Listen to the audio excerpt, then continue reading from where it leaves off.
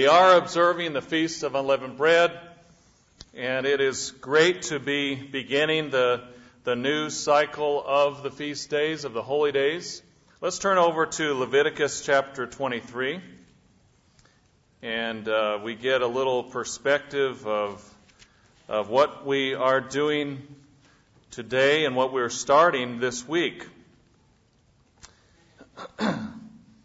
Here, of course, we review and we learn that God has His feasts. He has times when He invites us to come and feast with Him, to join Him in feasting. And what a tremendous invitation that we have received, that we can come today. God is here today.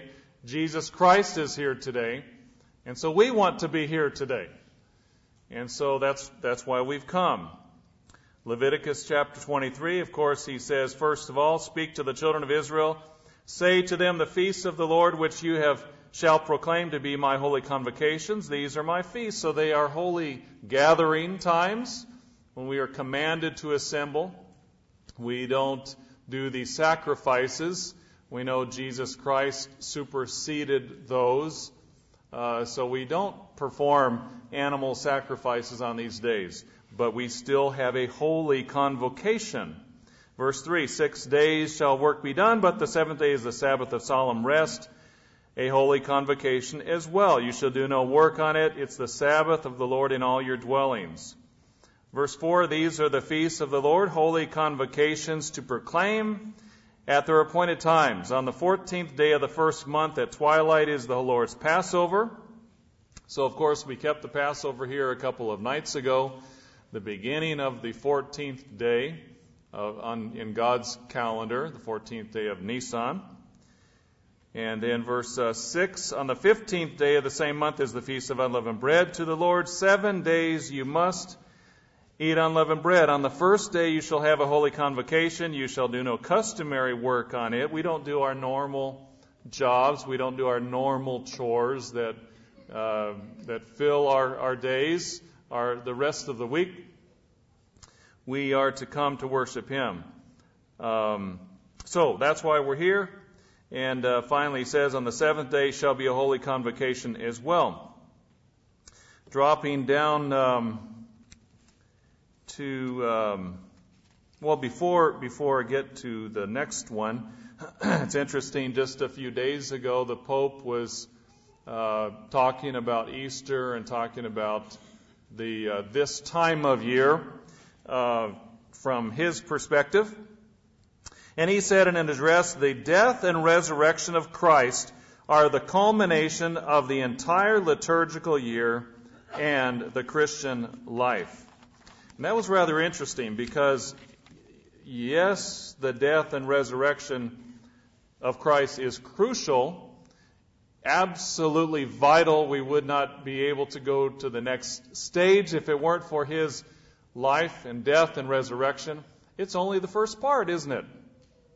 It is not the culmination. It is the beginning of the plan.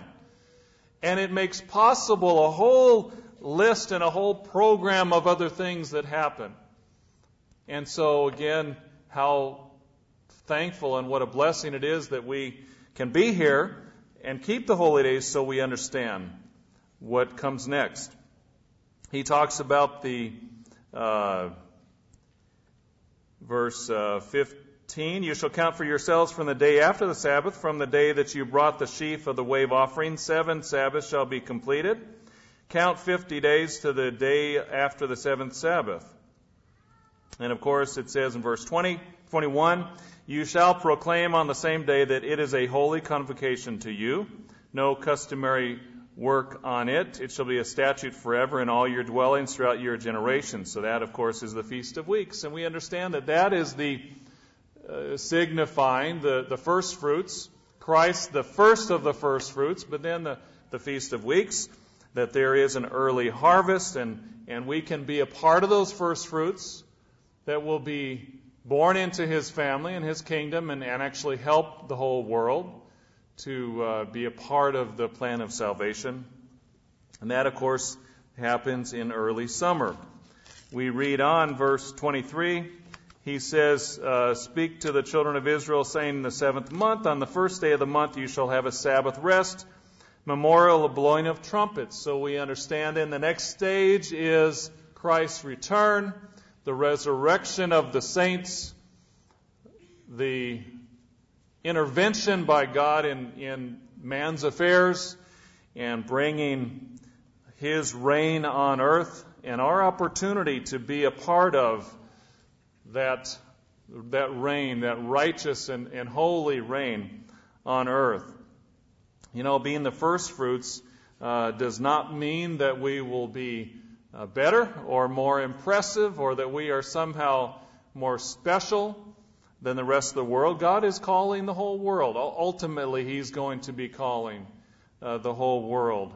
And actually, in real life, in gardening and whatnot, some of the first fruits of the crop are smaller than what comes later. And we know, of course, Jesus Christ is the first of the first fruits, and He is the model, the example that we all strive to be. But, you know, brethren, we have nothing to be puffed up about. Sometimes the early strawberries are actually the smaller ones. And the later ones are more tasty and sweeter and bigger. So we're not here because we're better. We are here because God has called us, and we have an opportunity. And how could we possibly pass it up? So we will have a chance to help when Christ returns to set up His kingdom. Of course, we read of the Day of Atonement in verse 26. The 10th day of the 7th month shall be the Day of Atonement, when Satan is bound, when he's taken out of the way. Finally, the influence on all of mankind is judged and is taken out of the way, and is bound and is removed from the presence of mankind. And that is a tremendous truth. And that's a wonderful promise that is ahead of us, that we can look forward to. And for all mankind, they don't even know it yet, but that's going to be a gift for them, that He will be taken out of the way. And finally, in verse 34, we read, the 15th day of the 7th month shall be the Feast of Tabernacles for 7 days to the Lord. On the first day there shall be a holy convocation. You shall do no customary work on it. And of course, that's signifying the millennial reign of Christ. And we will be keeping the feast in about, 6 months from now. We've already registered for the feast. We're getting excited for the feast, and that's where we're headed. And that's what God is excited about as well. All the world keeping His holy days, His feast days. And ultimately, He says, on the 8th day you shall have a holy convocation as well, a sacred assembly, and you shall do no customary work on it. And of course, that's the last great day. That's the culmination of the plan. That's the big climax of the plan, when everybody has an opportunity, without exception, to be a part of God's family, if they choose, if they want it. And what a tremendous understanding that God has given to us, and that we can share, not because of how great we are, but just simply because of His mercy and Him calling whom He will. That it will be thrilling when this finally comes to fruition, the entire plan. And what a thrill it will be for us to be a part of it. Dr. Winnell mentioned at the Passover the other night that just before Christ's death, He was talking to His disciples. But He wasn't just chatting and reminiscing, was He? He was talking about the future. He was telling them what would happen in the future. He was preparing them for the future, to be strong and be courageous, that they would have dark days, but He also was giving them a hope and an excitement about the future as well. The same message that we have been received and that we are encouraged by as well. We read the other night, John chapter 15, verse 8. By this my Father is glorified, that you bear much fruit, so you will be my disciples. So you will be my disciples. That's a powerful verse and very interesting. How can we make it? How can we really fulfill our calling as Christ's disciples? How can we please our Father and accomplish His will and fulfill our potential? I'd like to talk about that a little bit today. Before we go down that path, let's look over in Exodus chapter 12. Just again to review a little bit about this day. He says, the Feast of Unleavened Bread, what we're doing, what we started to do, that we are eating unleavened bread. We're eating that flat bread. It doesn't have the puffy texture that we like in all the other types of bread that we eat. And we are eating that now. It says in chapter 12 and verse 15, 7 days you shall eat unleavened bread. On the first day you shall remove leaven from your houses. So we've been preparing for that, and now we have removed leaven from our houses. For whoever eats leavened bread from the first day until the seventh day, that person shall be cut off from Israel. On the first day there shall be a holy convocation. On the seventh day there shall be a holy convocation for you. No manner of work shall be done on them. But that which everyone must eat, that only may be prepared by you. So this principle shows us that there is, it's not inappropriate to prepare light cooking on the holy day or on the Sabbath. He says, no customary work other than that which you shall eat. Verse 17, so that you shall observe the feast of unleavened bread, for on this same day I will have brought your armies out of the land of Egypt. Therefore you shall observe this day throughout your generations as an everlasting ordinance. So we are keeping these days. We are keeping the feast of unleavened bread. I'd like to talk today about spiritual growth. In light of these days, in light of what we are doing, in light of what we have started doing as of sunset last night, the spiritual growth God wants us to have and is looking for, and we can attain, in which these days point to, these days of unleavened bread. You know, it's not a mistake that the first feast season, Passover and unleavened bread, occurs in the spring. Spring is a time of growth.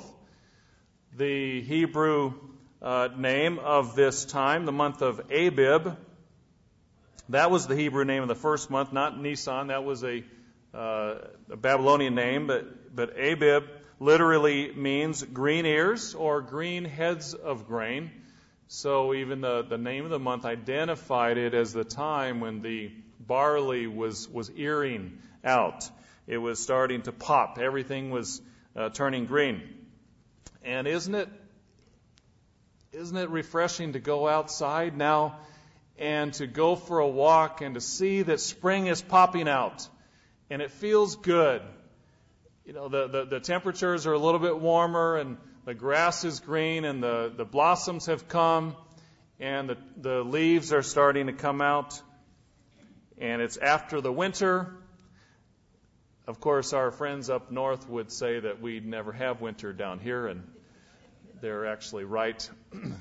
But it gets a little cool in January and in February, and it feels great to be alive in springtime.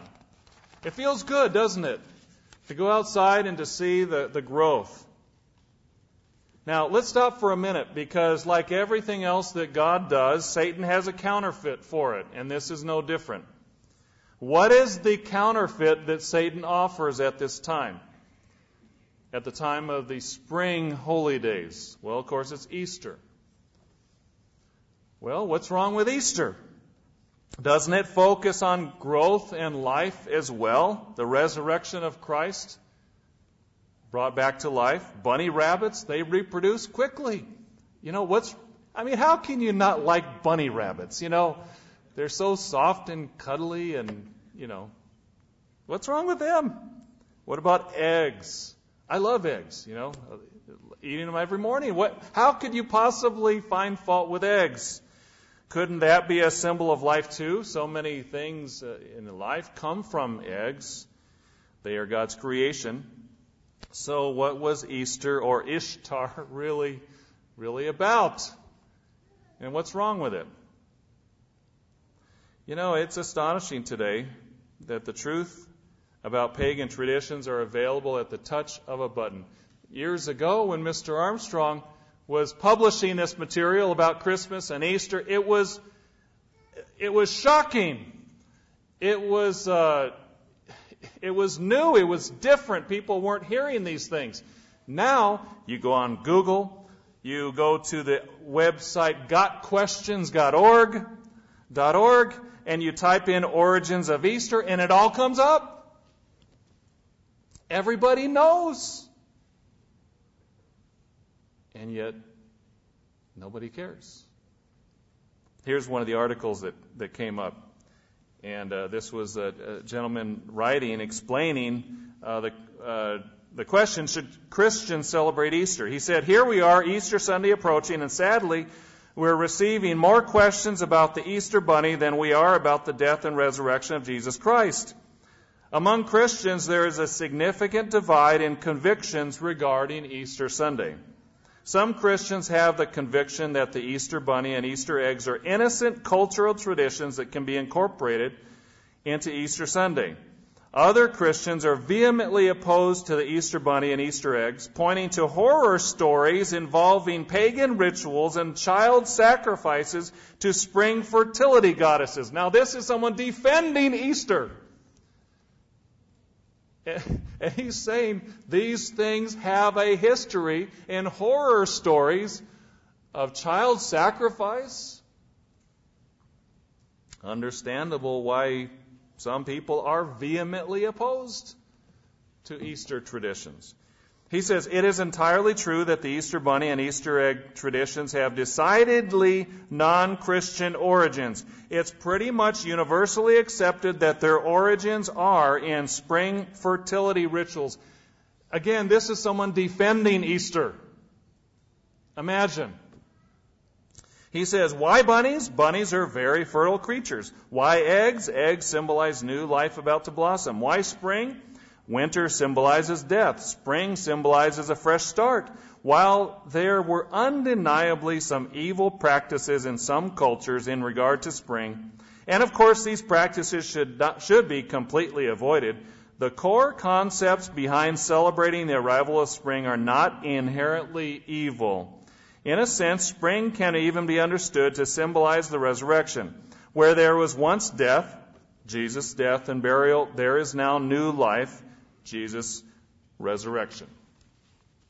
A very, very slippery argument, wouldn't you say?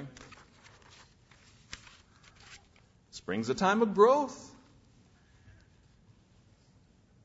It is a time of growth and the harvesting of first fruits.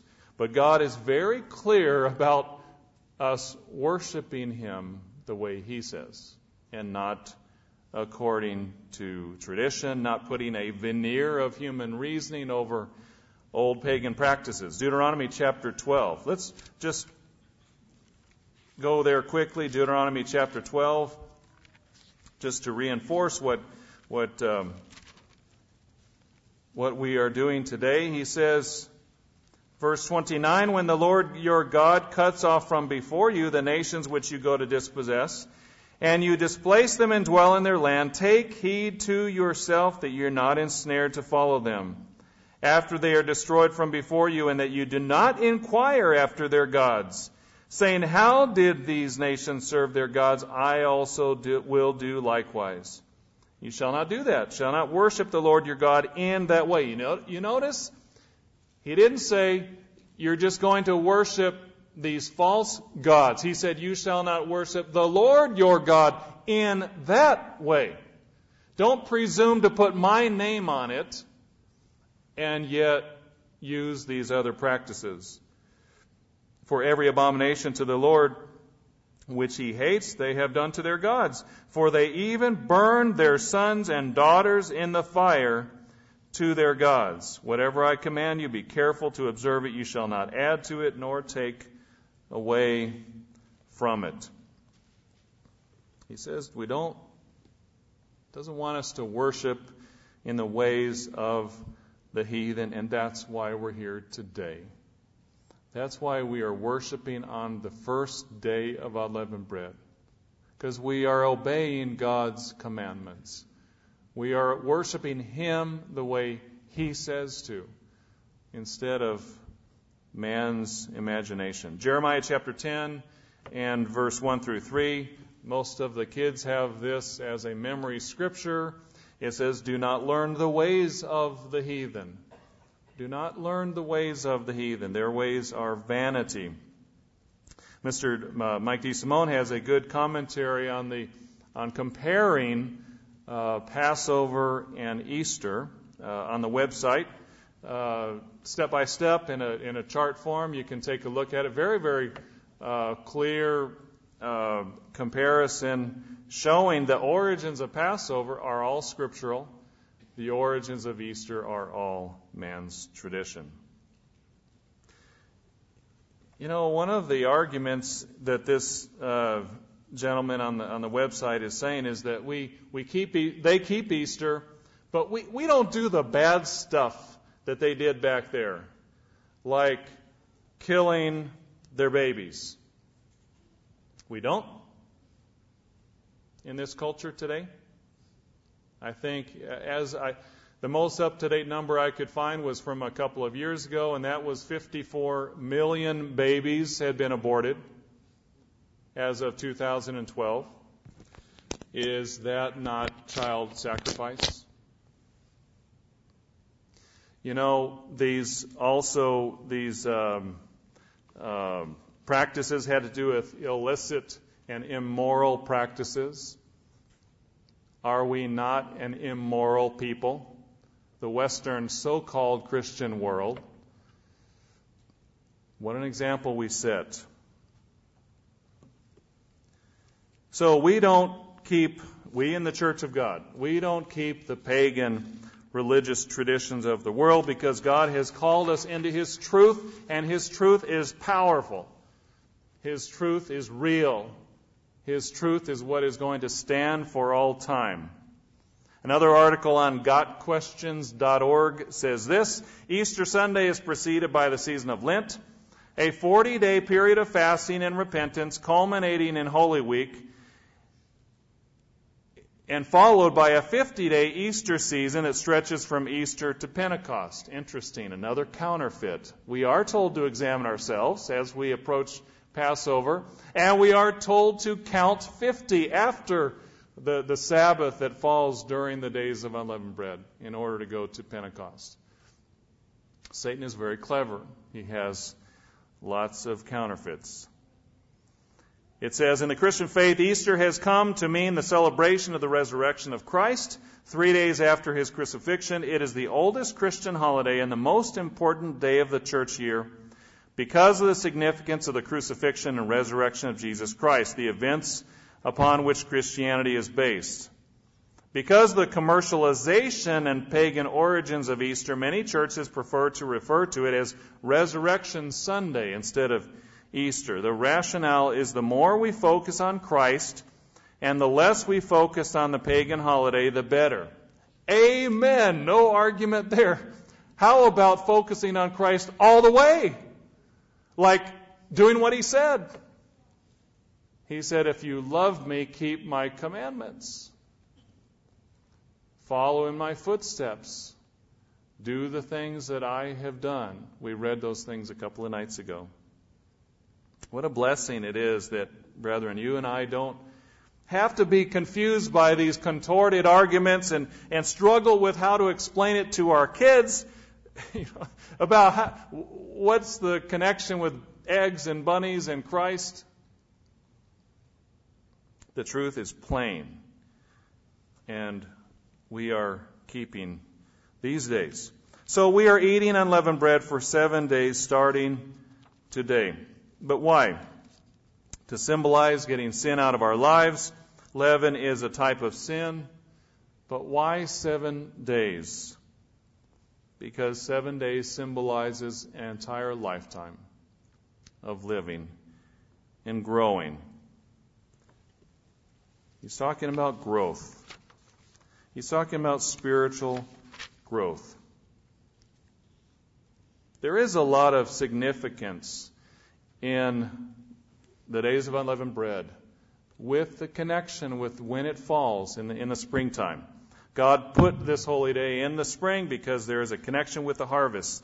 We read earlier, we didn't read this part. Let's go back to Leviticus chapter 23 and verse 9 about the wave sheaf.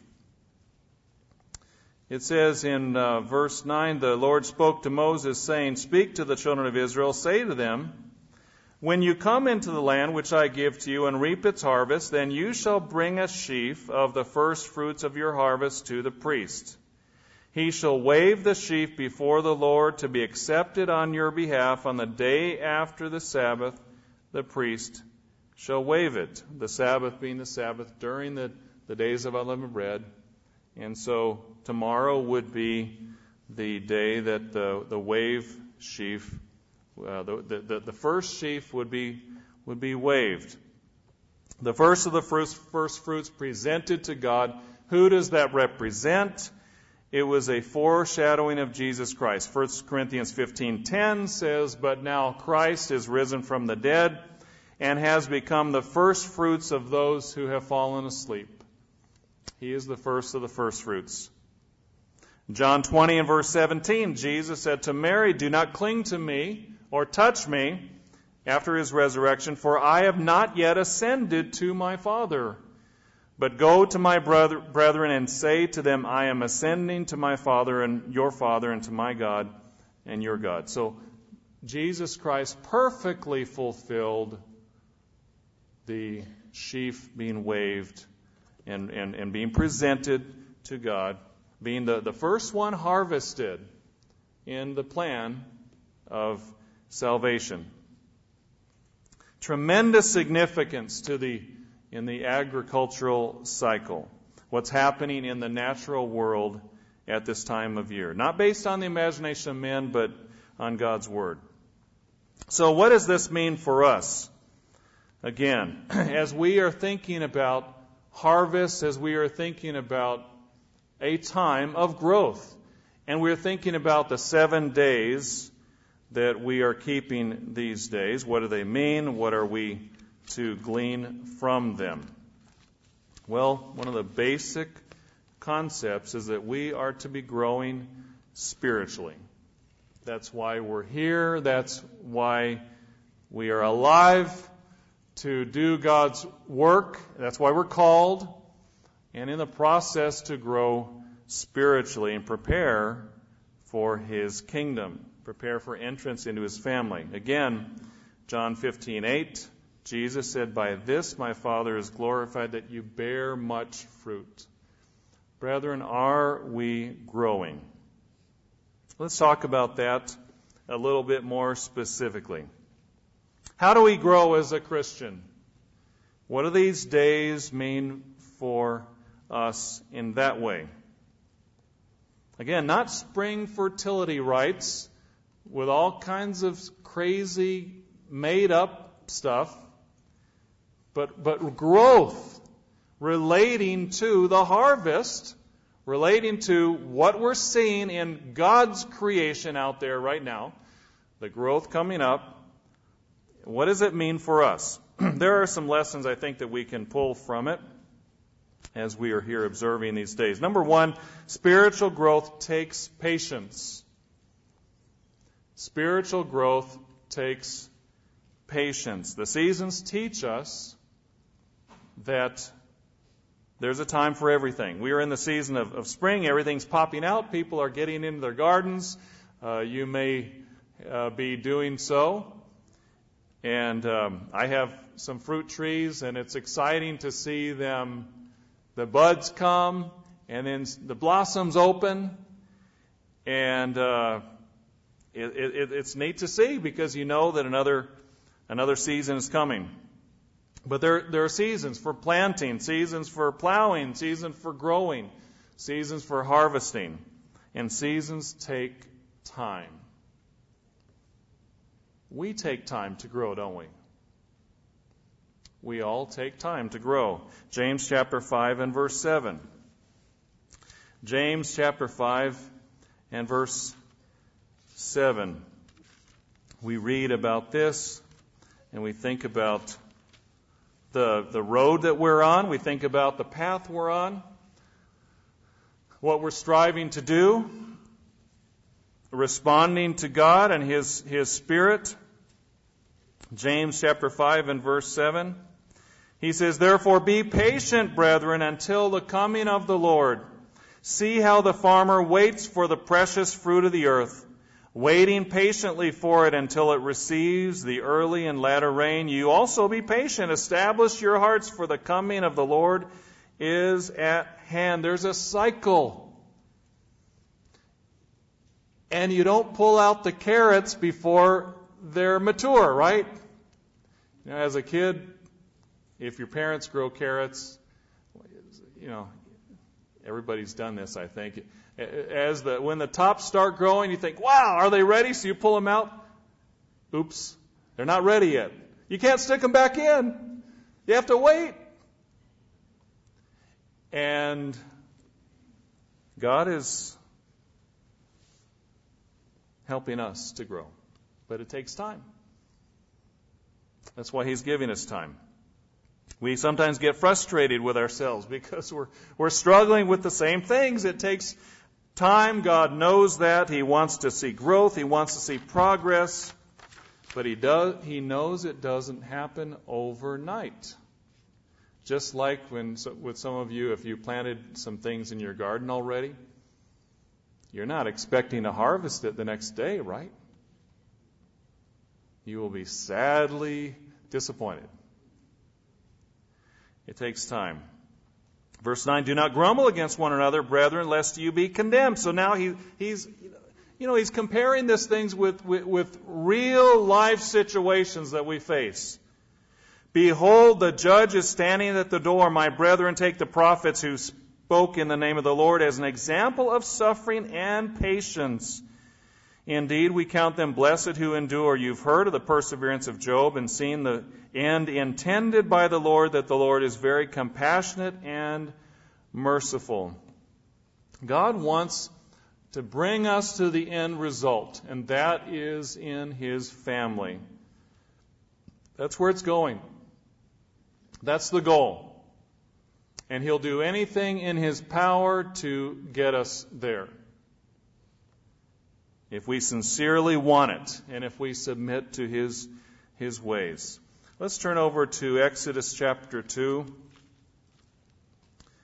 Exodus chapter 2. Moses was in Egypt for, about 40 years? And at some point he, knowing who he was, an Israelite, came to the point where he perceived it's his job to deliver his people. And notice what he did. Chapter 2, Exodus 2 and verse 11. "Now it came to pass in those days when Moses was grown that he went out to his brethren and looked at their burdens, and he saw an Egyptian beating a Hebrew, one of his brethren. So he looked this way and that way, and when he saw no one, he killed the Egyptian and hid him in the sand. And when he went out the second day, behold, 2 Hebrew men were fighting, and he said to the one who did the wrong, 'Why are you striking your companion?' And then he said, 'Who made you a prince and a judge over us? Do you intend to kill me as you killed the Egyptian?' So Moses feared and said, 'Surely this thing is known.' When Pharaoh heard of this matter, he sought to kill Moses, but he fled from the face of Pharaoh and dwelt in the land of Midian, and he sat down by a well. And 40 long years went by before God called him and brought him back to accomplish something that he might have had an inkling that he was going to try to do on his own at first. After all, I'm an Israelite. I'm a general. I'm powerful. I'm politically, have position. But God called him 40 years later Do you ever think that Moses, at some point out in the wilderness, when he was sitting by the flocks and he was, heard the bleating of the lambs, and time started to move very, very slowly in that environment, as opposed to the social life that he was a part of in Egypt, and he was a mover and shaker, and he was in all the big events. You ever wonder what he wondered himself, what am I doing out here? Why am I here? And why is it taking so long, whatever I'm supposed to be doing? Why is it taking 40 years? But God was teaching him something. He was learning patience. We all learn patience one way or the other. In one situation or another, we have to look at the long term. We have to look at the horizon. We have to keep our eyes on the goal. It's very hard to do. But look at what God is preparing for us. Entrance into His kingdom. Being born into His family. Having an existence on His level. Not to His stature, but being children of His. And brethren, sometimes we need patience, don't we? Because it doesn't come right away. Notice that when we're baptized, we are not immediately put into the kingdom. Luke chapter 8. Notice. These days of unleavened bread remind us that it's a process, that there are 7 days. It's not just one. It's a cycle. It's a process. It's a program that we're under. And we need patience. Luke chapter 8 and verse 4, he says, Then a great multitude had gathered, and they came together to him from every city. He spoke a parable. The sower went out to sow his seed. A lot of illustrations of parables were surrounding the agricultural world, weren't they? As he sowed, some fell by the wayside. It was trampled down, and the birds of the air devoured it. Some fell on the rock. As soon as it sprang up, it withered away.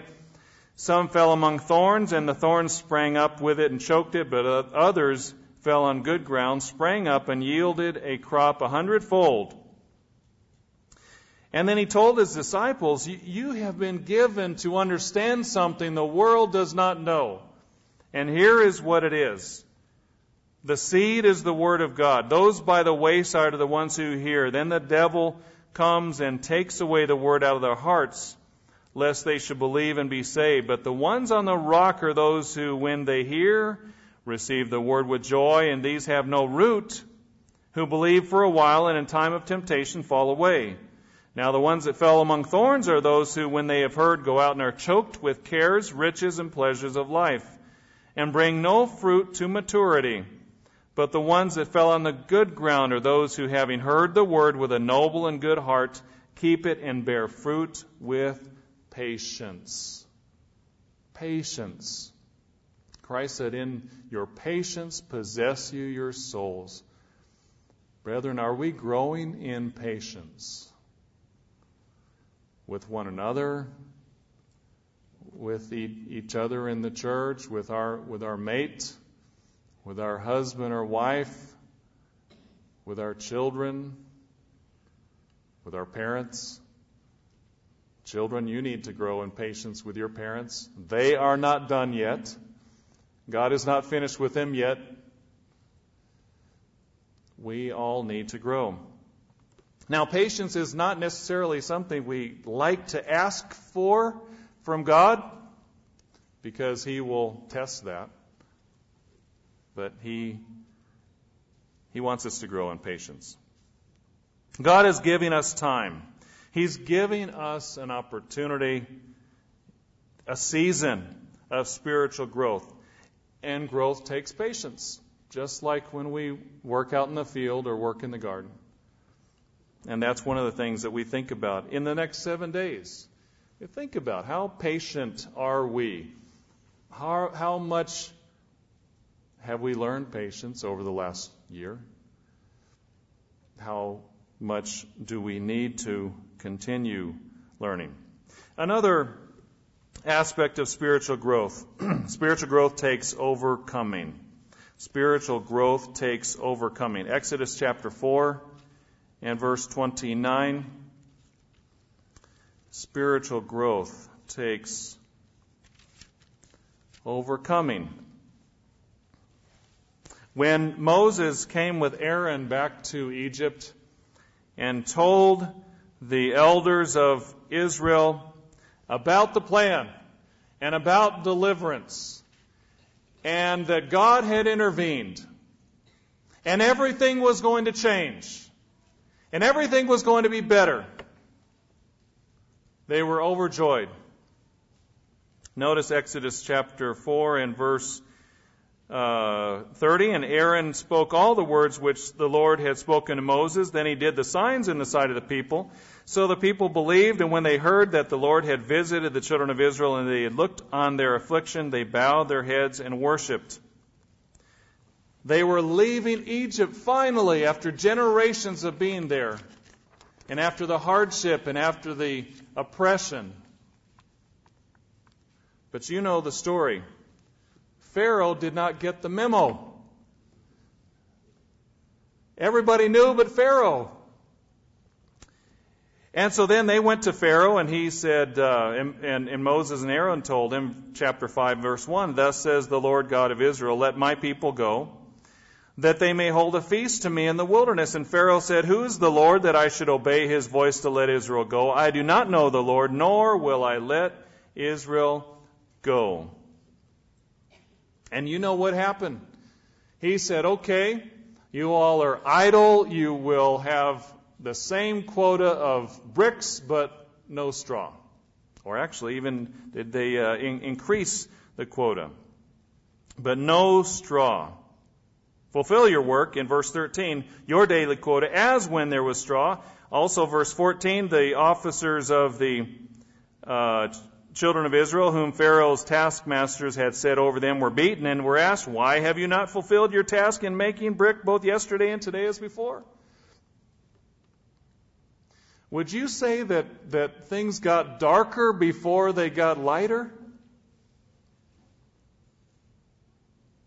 Does that ever happen to us? As God is delivering us, sometimes do we go through challenges? In verse 20, then as they came out from Pharaoh, they met Moses and Aaron, who stood there to meet them. And they said to them, "Let the Lord look on you and judge, because you have made us abhorrent in the sight of Pharaoh and in the sight of his servants, to put a sword in their hand to kill us." So Moses returned to the Lord and said, "Lord, why have you brought trouble on this people? Why is it you have sent me? For since I came to Pharaoh to speak in your name, he's done evil to this people. Neither have you delivered your people at all."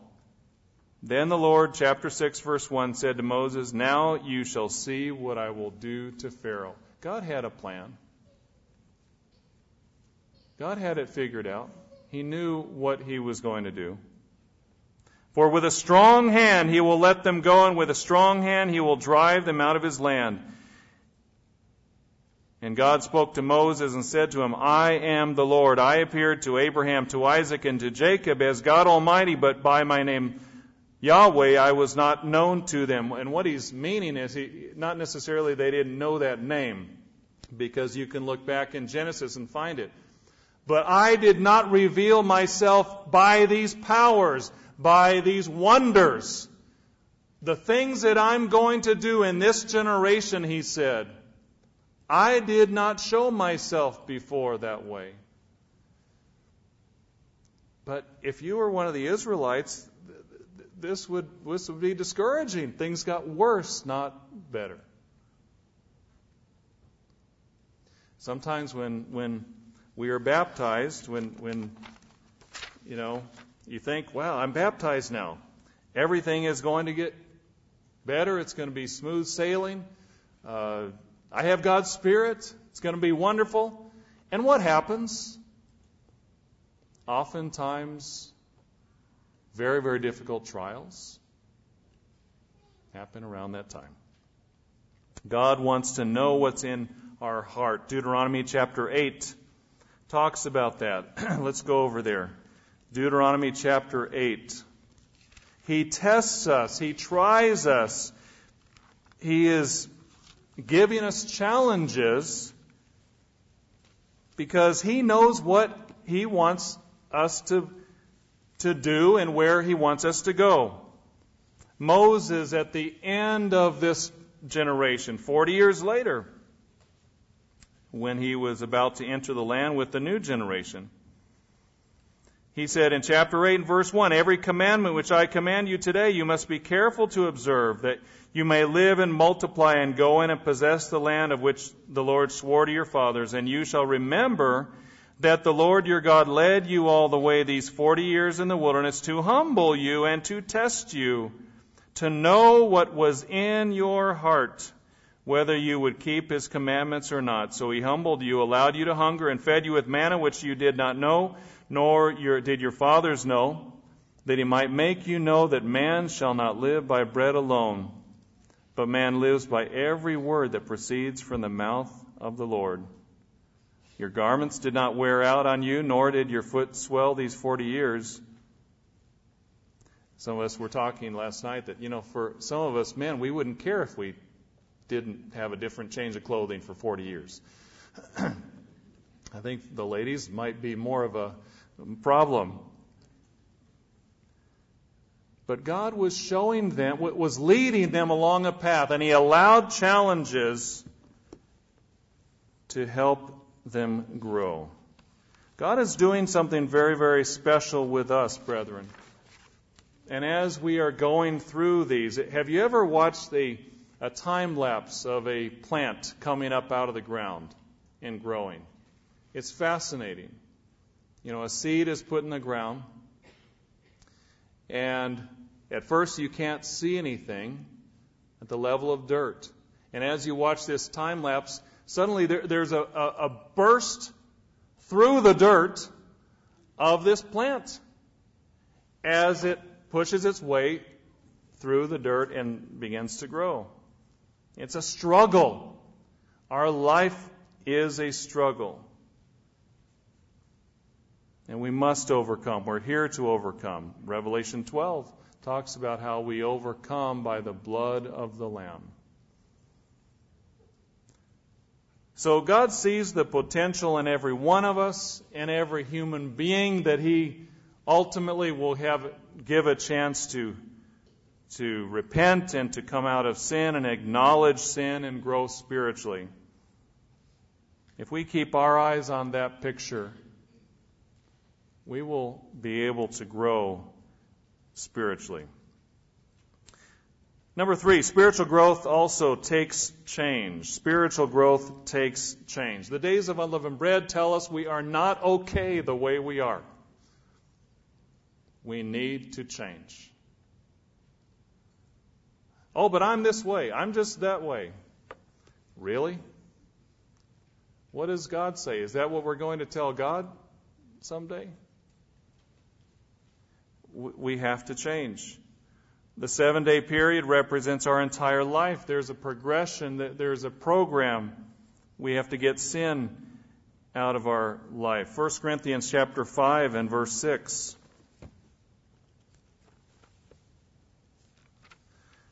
1 Corinthians chapter 5 and verse 6, he says, "Your glorying is not good. Do you not know that a little leaven leavens the whole lump?" Why is leaven a symbol of sin? Because it starts small and it spreads and it infects the whole lump.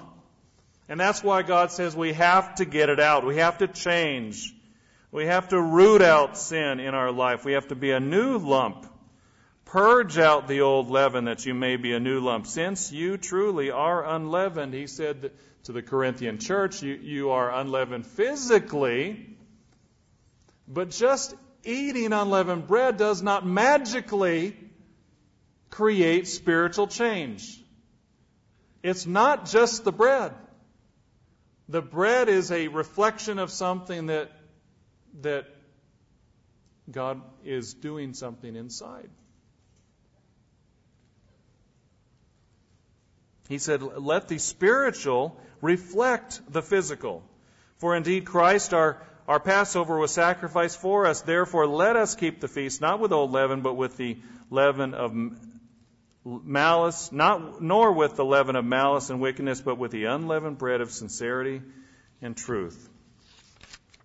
So God wants us to change. Why?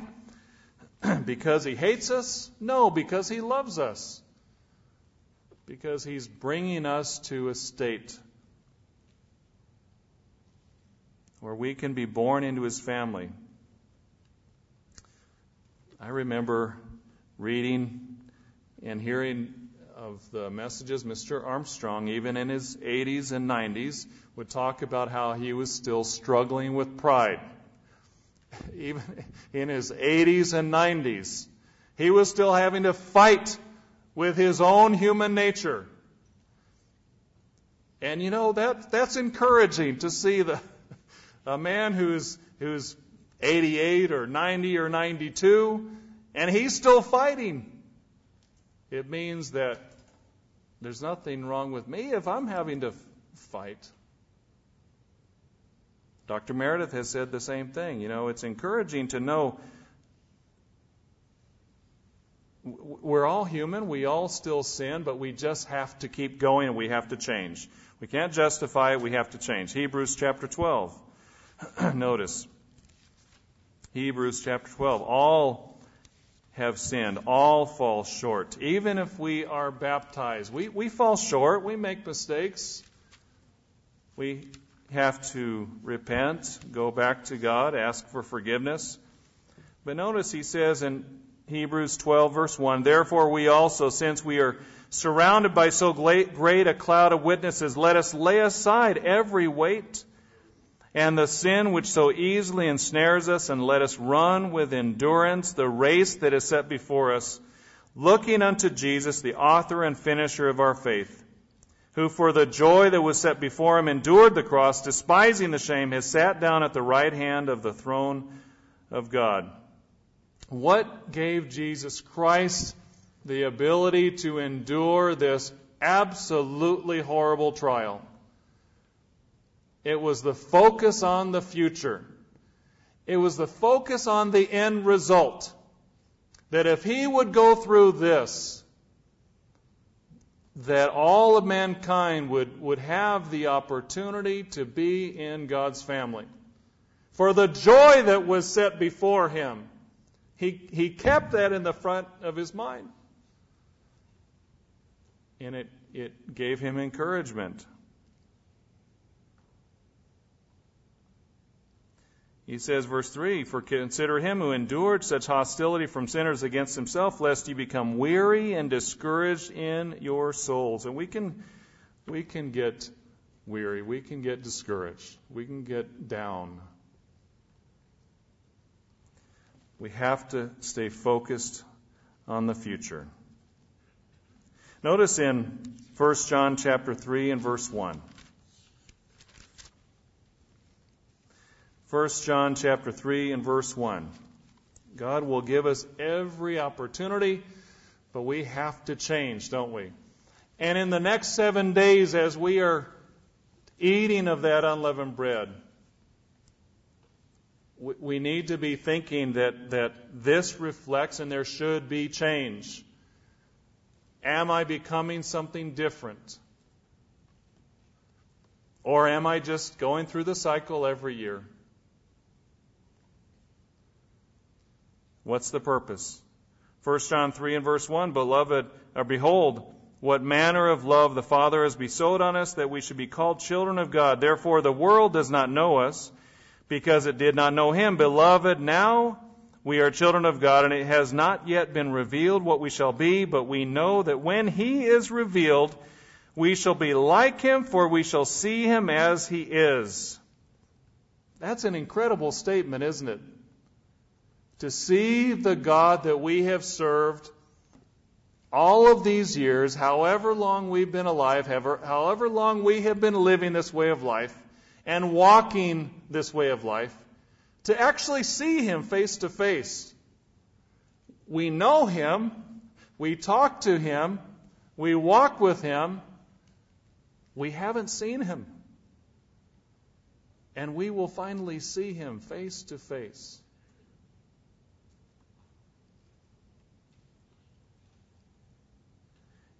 And why is that important? Verse 3, everyone who has this hope in Him purifies himself just as He is pure.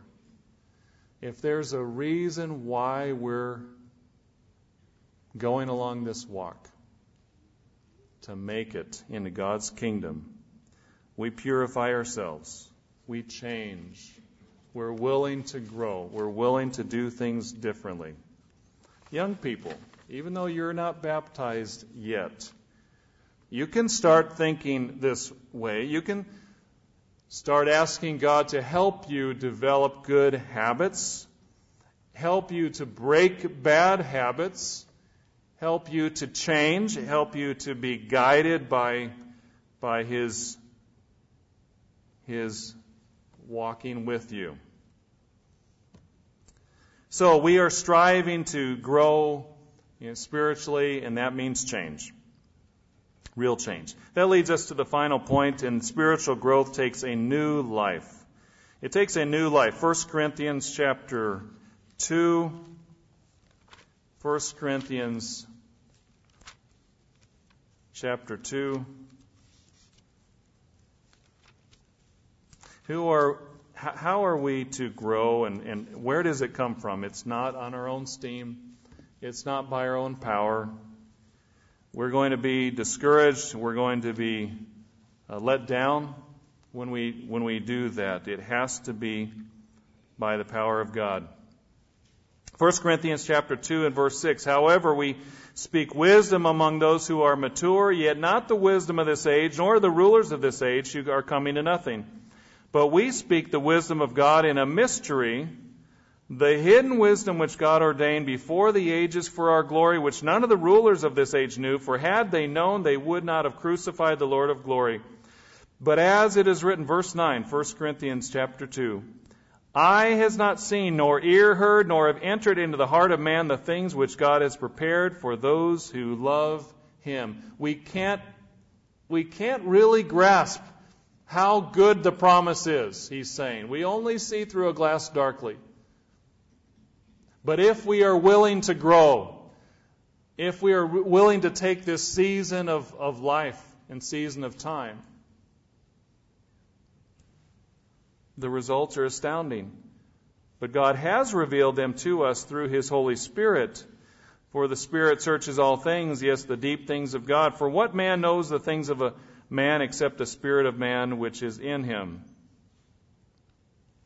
He says, verse 14, the natural man does not receive the things of the Spirit of God, for they are foolishness to him, nor can he know them because they are spiritually discerned. But he who is spiritual judges all things, yet he himself is rightly judged by no one. For who has known the mind of the Lord that He may instruct him? But we have the mind of Christ. So that's the goal, isn't it? That every day we are striving to let Christ live His life in us. And as we take that unleavened bread, what are we enacting? What are we reflecting?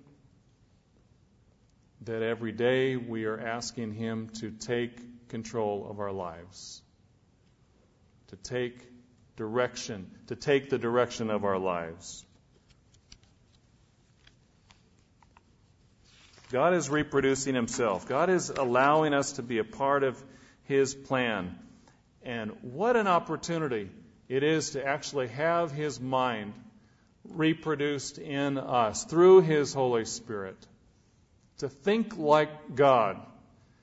To understand the things of God. To understand spiritual things, because we just read, you cannot understand them if you don't have the Spirit of God.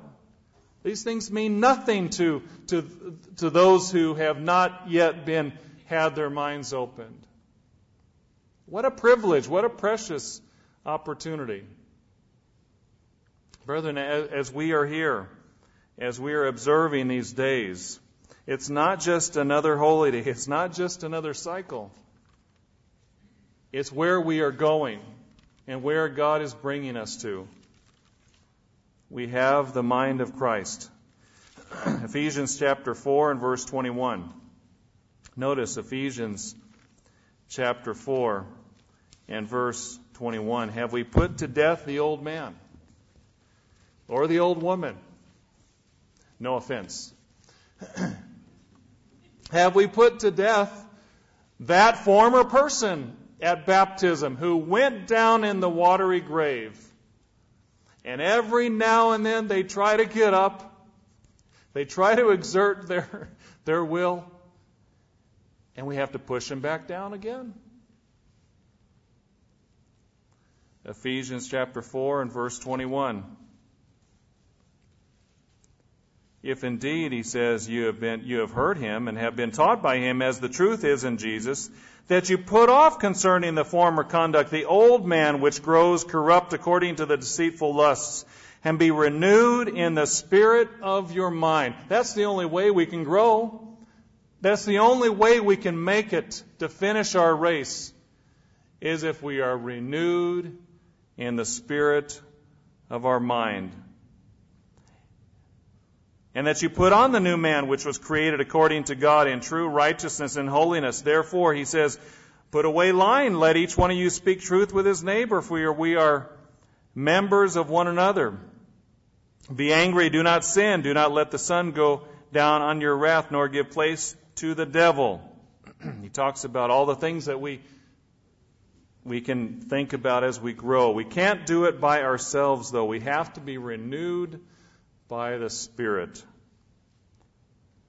And that's what is happening as we ask Christ to live his life in us. Let's turn over to Colossians chapter 3.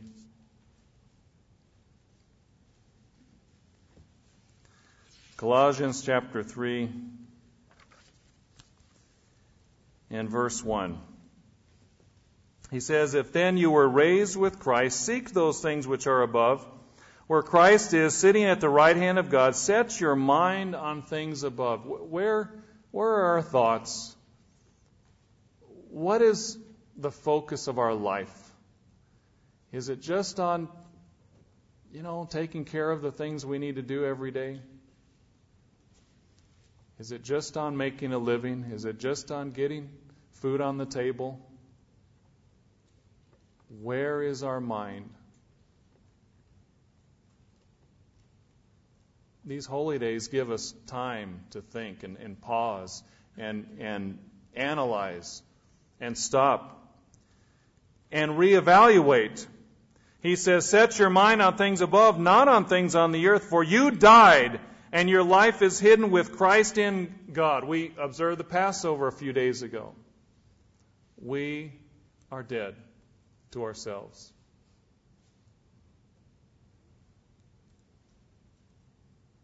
And your life is hidden with Christ in God. We have nothing. We are nothing without God.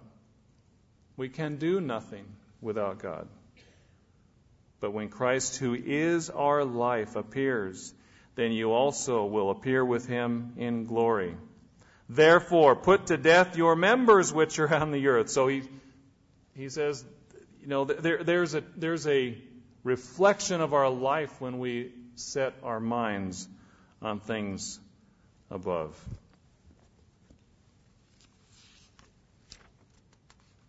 Are we growing? Are we preparing for that time when we will finally be harvested and we will enter God's family? And what an incredible family reunion that will be. When we all will be in God's family, our life is hidden in him, and he will raise us up that day, he says.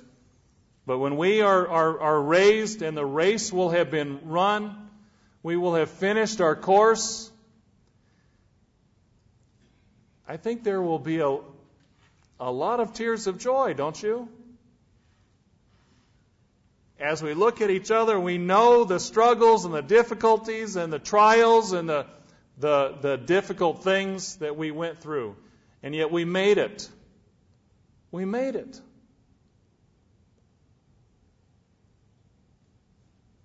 and we'll know that we all persevered, and we'll know that only Christ living in us was what made it possible. And of course, we won't just sit around reminiscing for all eternity. We will then get to work, helping others as well. The next crop, it's all about growth. Galatians chapter 5. Galatians chapter 5. So what are we doing in our garden? Are we tending our garden, brethren? Or are we letting weeds come up? You know how quickly and easily the weeds take over if you have a garden. How is our growth? That's why we're here, to grow spiritually. To respond, to please God, to glorify God. He says this is how you do it, by growing. This is how you please the Father. Galatians chapter 5 and verse 13, he says, "For you, brethren, have been called to liberty. Only do not use liberty as an opportunity for the flesh." We might say you have been called, you have liberty to do something. You have an opportunity in front of you, he says. And you know, God's way is not restricted. It is not constricted. It's very broad, isn't it? God's commandments. We have a lot of liberty on our personal choices that we make in this life, in this way of life. But he says, you've been called to liberty. Use it not as an opportunity to the flesh, but through love serve one another. For all the law is fulfilled in one word, even in this, you shall love your neighbor as yourself. He says, I say then, walk in the Spirit, and you shall not fulfill the lust of the flesh. For the flesh lusts against the Spirit, and the Spirit against the flesh, and these are contrary to one another, so that you do not do the things that you wish. But if you're led by the Spirit, you're not under the law. He says, let God's Spirit lead us. Let it guide our decisions. Not just having the Spirit, but being led by it. You know, the church we read, is under judgment now. Now is our time to be judged. What are we doing with our time?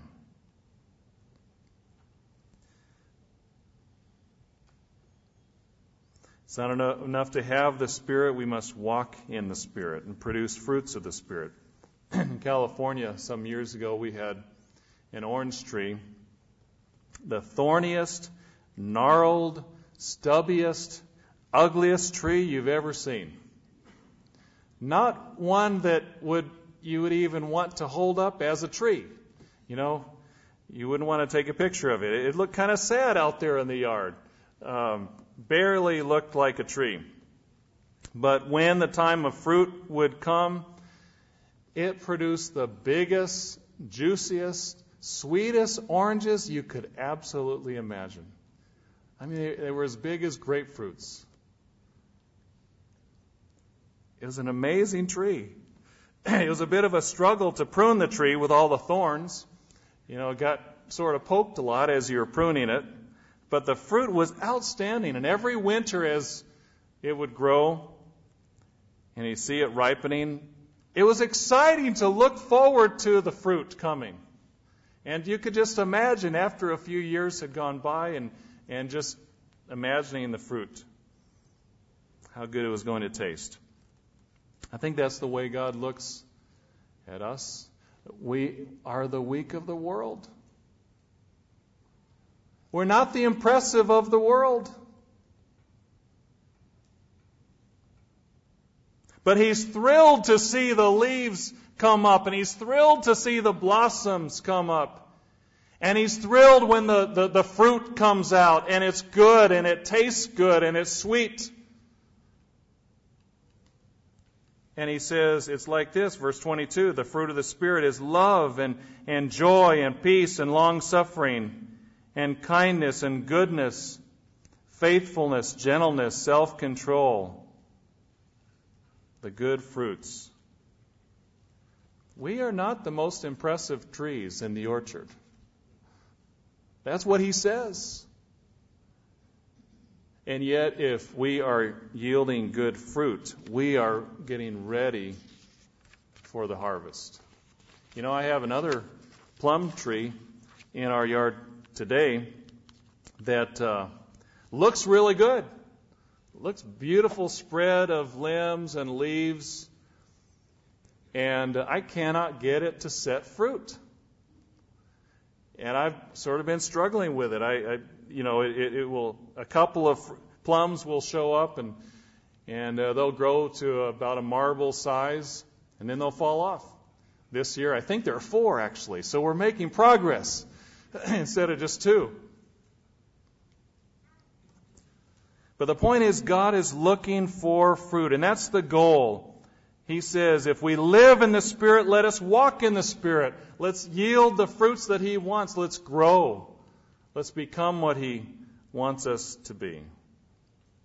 Thankfully, God is the master gardener, the master husbandman. He knows exactly what to do to cultivate and to encourage the growth that He's looking for. Let's turn in conclusion to John chapter 15. John chapter 15. We started here and we're going to end here. Jesus Christ said, I am the true vine, and my Father is the vine dresser. Every branch in me that does not bear fruit, He takes away. And every branch that bears fruit, He prunes that it may bear more fruit. And as Dr. Winnell said the other night, it's painful. This life is painful. Challenges are painful and trials. But pruning is good for us. It gets rid of diseased limbs. It helps to spur and stimulate growth. It helps us to become more healthy in the long run. It's good for us. He says, verse 3, you are already clean because of the word which I spoke to you. Abide in me, and I in you, as the branch cannot bear fruit of itself unless it abides in the vine. Neither can you unless you abide in me. I am the vine, you are the branches. He who abides in me and I in him bears much fruit, for without me you can do nothing. Unless we're connected to the vine, we cannot bear fruit.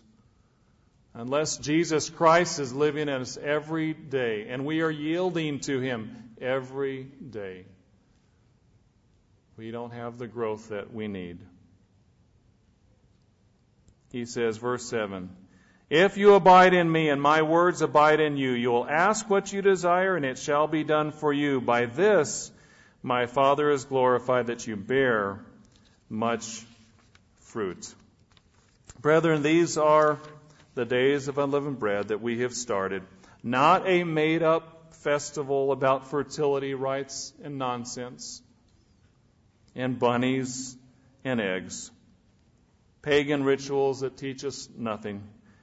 No, these are the days of unleavened bread. The springtime corresponds to a season of the greening of the ears of barley, Christ being the first fruits. And it's His will that we would use this time to think about our life. Think about the season that we're in.